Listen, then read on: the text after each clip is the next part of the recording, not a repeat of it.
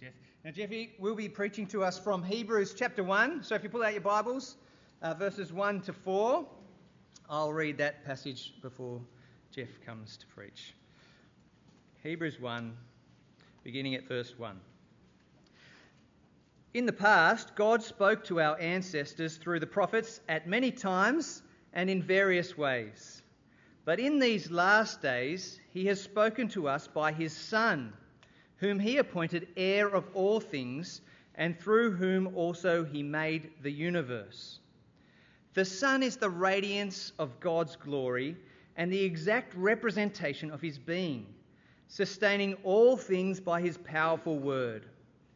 After he had provided purification for sins, he sat down at the right hand of the Majesty in heaven.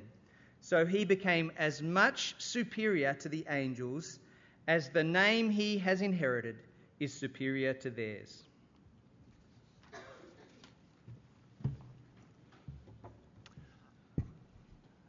Well, thank you again for your warm welcome.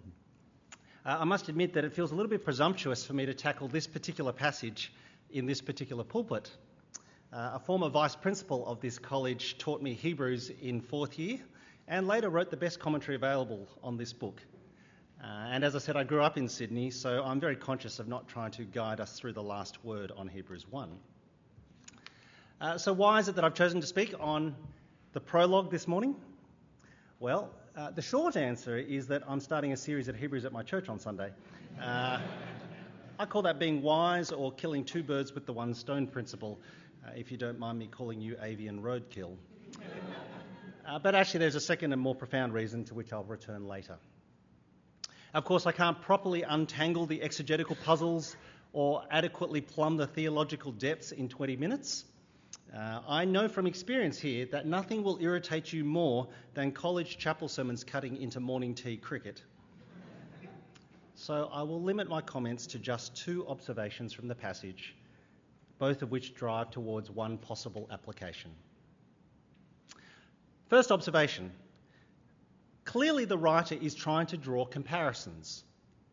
That's how he starts and that's how he ends. Verse 1, God has spoken in the past through the prophets, but in these last days he has spoken by his Son. Verse 4, the Son became as much superior to the angels as the name he has inherited is superior to theirs. Clearly the writer is trying to draw comparisons. Now, you'll be pleased to know that having identified the bookends of the passage in verses 1 through and 4, I'm not going to dwell on the likely implied chiastic structure of the prologue. It took years after college to stop imagining chiasms in every text. Rather, my point is that verses 1 through 4 emphasise the importance of comparison. It's true, there are times where comparisons are deeply unhelpful. Drawing comparisons can lead to pride or envy. I think that Sophie DeWitt's brilliant little book, Compared to Her by Sophie DeWitt, it ought to be on the library of every gospel worker. She says that all of us suffers what she calls compulsive comparison syndrome. Either we compare down so we feel better about ourselves, or we compare up and feel worthless. But at other times, comparisons can help us to better interpret our circumstances. They can help us to overflow with thankfulness, Colossians 2, for all that we do have, not what we don't. So we have taught our kids to say grace, Lord, make us mindful of those with less. When you're stuck in a hospital waiting room, in many parts of the world, it's a good reminder that in many parts of the world, diagnosis is useless because you can't get the prescribed medication. Or when you take annual leave, or even better, after a decade-long service leave, it's a good reminder that for the vast majority globally, if you don't work, you don't eat. Hence that delightful old-fashioned exhortation to count your blessings. The reason I think the writer draws comparisons in Hebrews 1 to 4 is to highlight what God is doing in these last days. In these last days. Yes, he has always spoken to us through the prophets, through angels, the Old Testament mediators of divine revelation. As an aside, how remarkable that God never gave us the silent treatment, even though we gave him the brush off.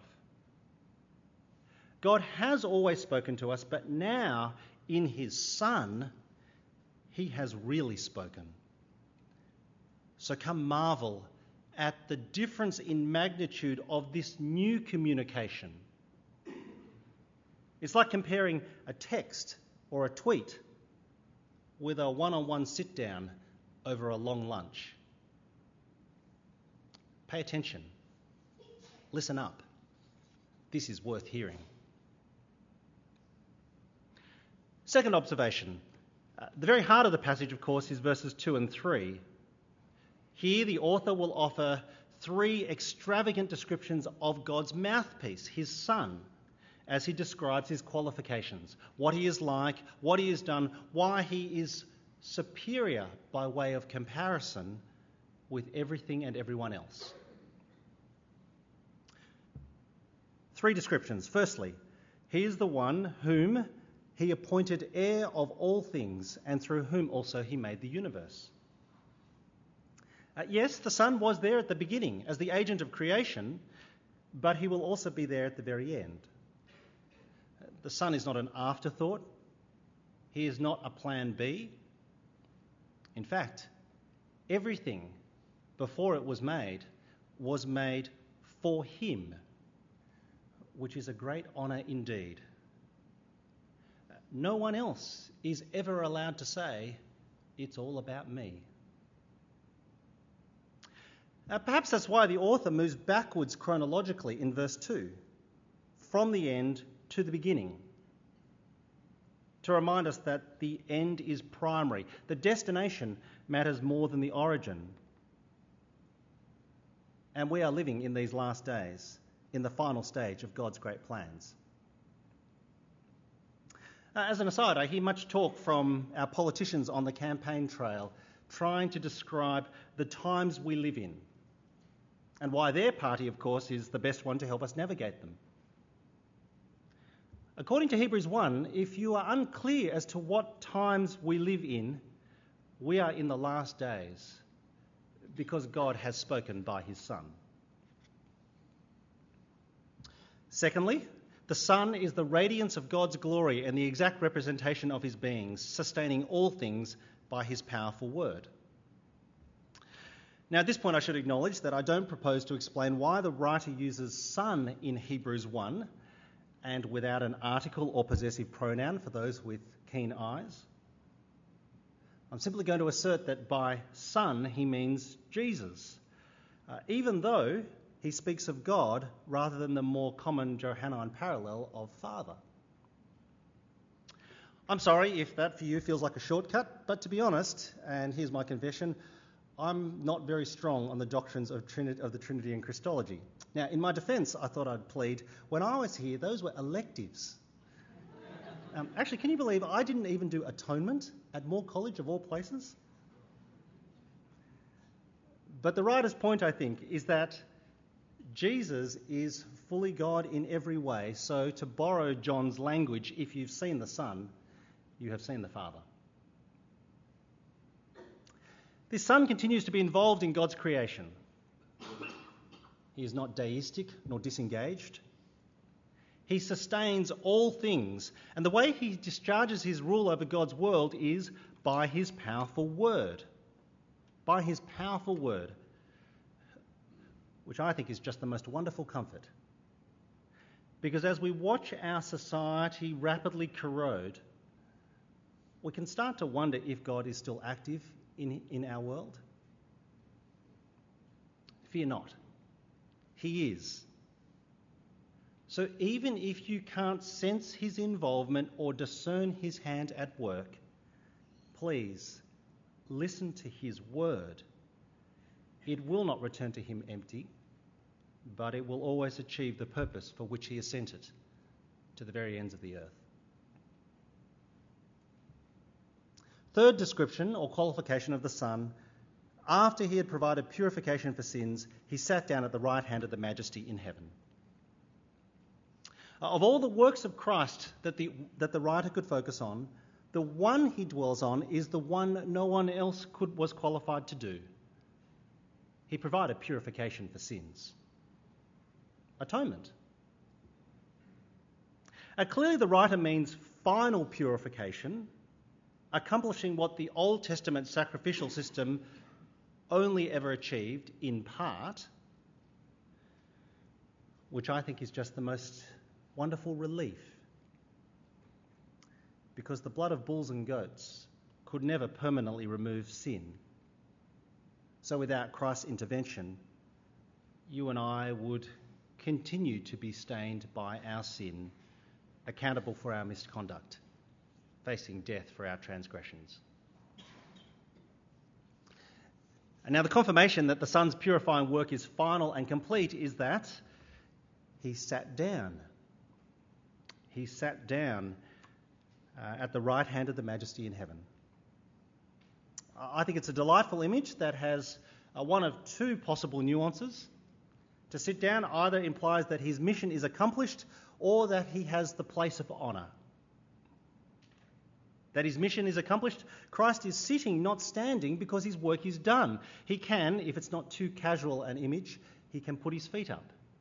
There is nothing left to do. But similarly, it is a place of honour that he has inherited.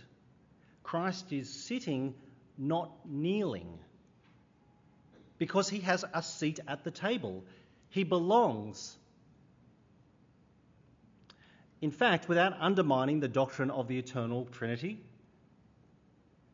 he is the radiance of God's glory and exact representation and being. Jesus Christ is the same yesterday, today and forever. Without undermining that, nevertheless, in some way the Son has become superior even to angels, and so is entitled to even greater honour for providing purification for sins.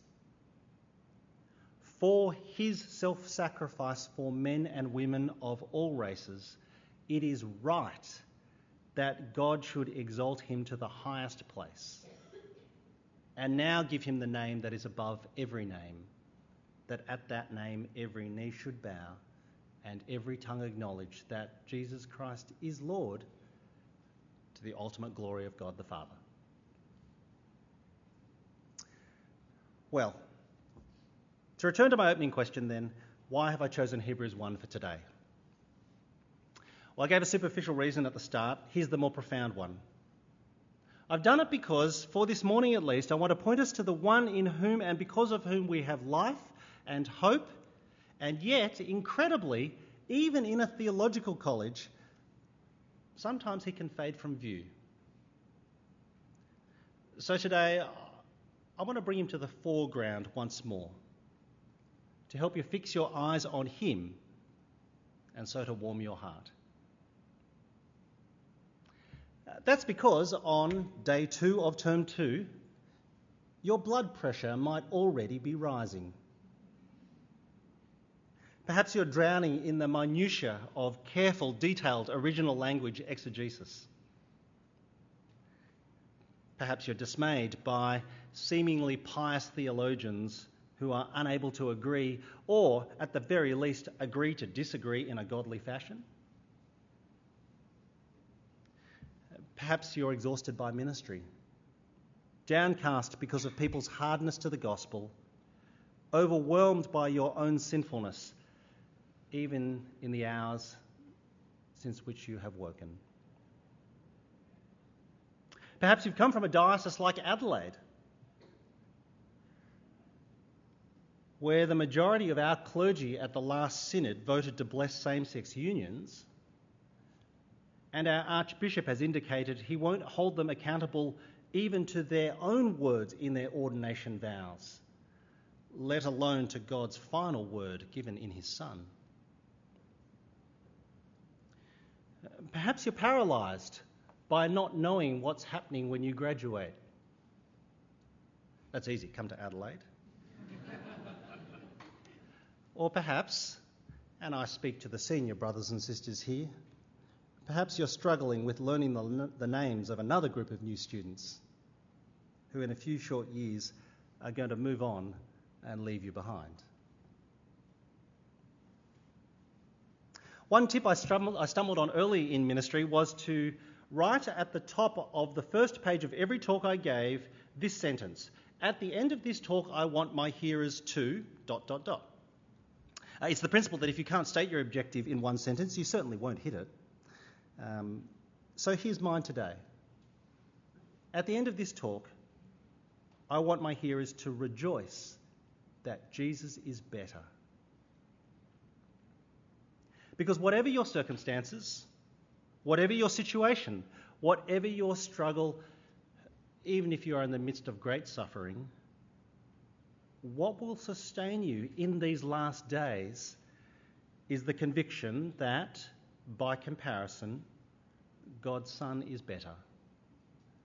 He is in every way superior for who he is and what he has done, and therefore what you can be certain that he will still do, he will always be supreme.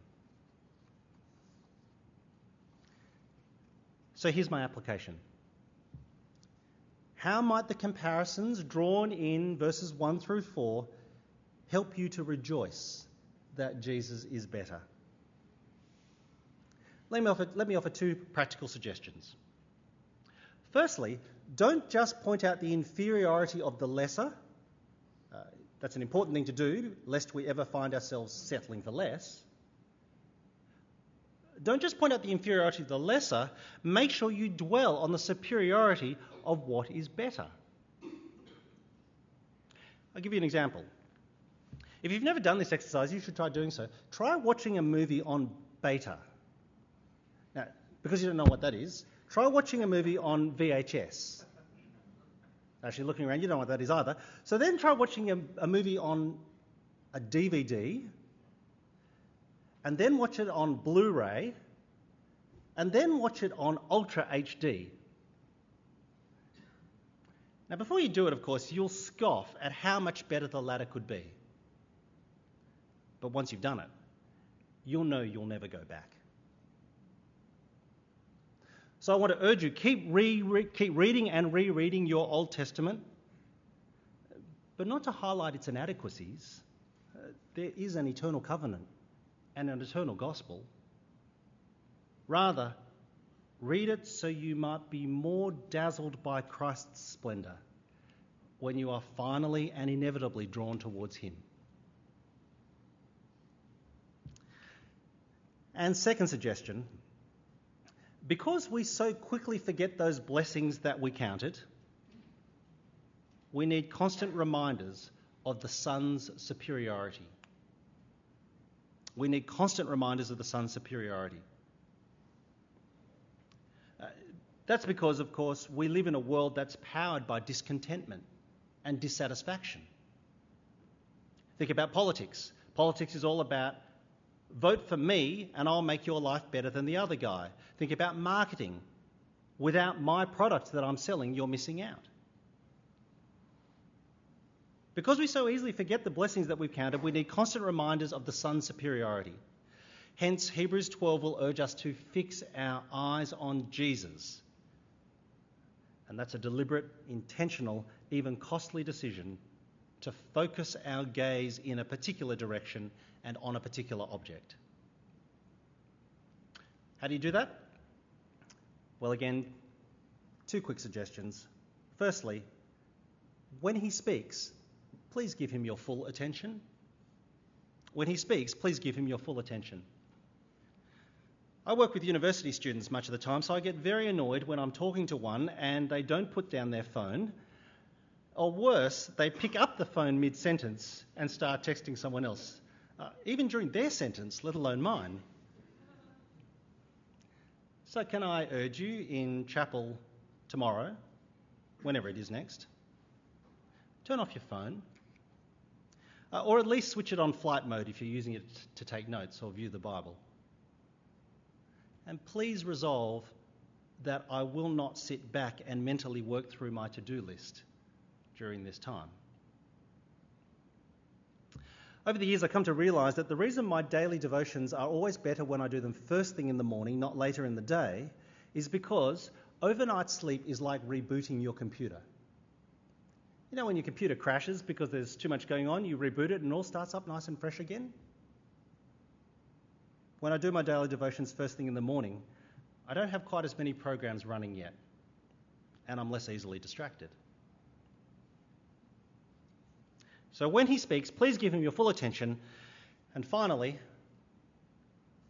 can I suggest that every day for 1 week, you resolve to tell one person why, for you, Jesus is better. Every day for 1 week, resolve to tell one person why, for you, Jesus is better. It might be over lunch. It might be in your prayer triplet. It might be in your household. Sure, talk about the class you've come from, or the ministry issue you're exploring, or the personal struggle you're grappling with. Those are good things to share with each other. But make sure you also share something about him and why he is better, if for no other reason, because he is the author and perfecter of our faith. Ultimately, to sing someone else's praises means more than just telling them what they already know about themselves.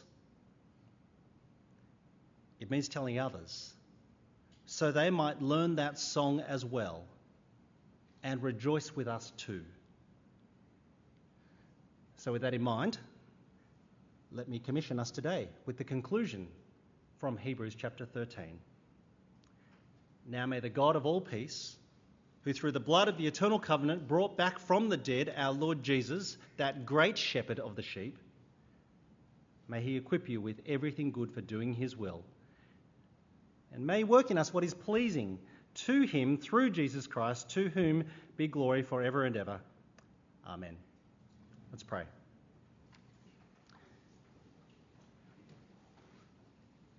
High King of heaven, my victory won, may I reach heaven's joys, O bright heaven's sun. Heart of my own heart, whatever befall, still be my vision, O ruler of all. Amen.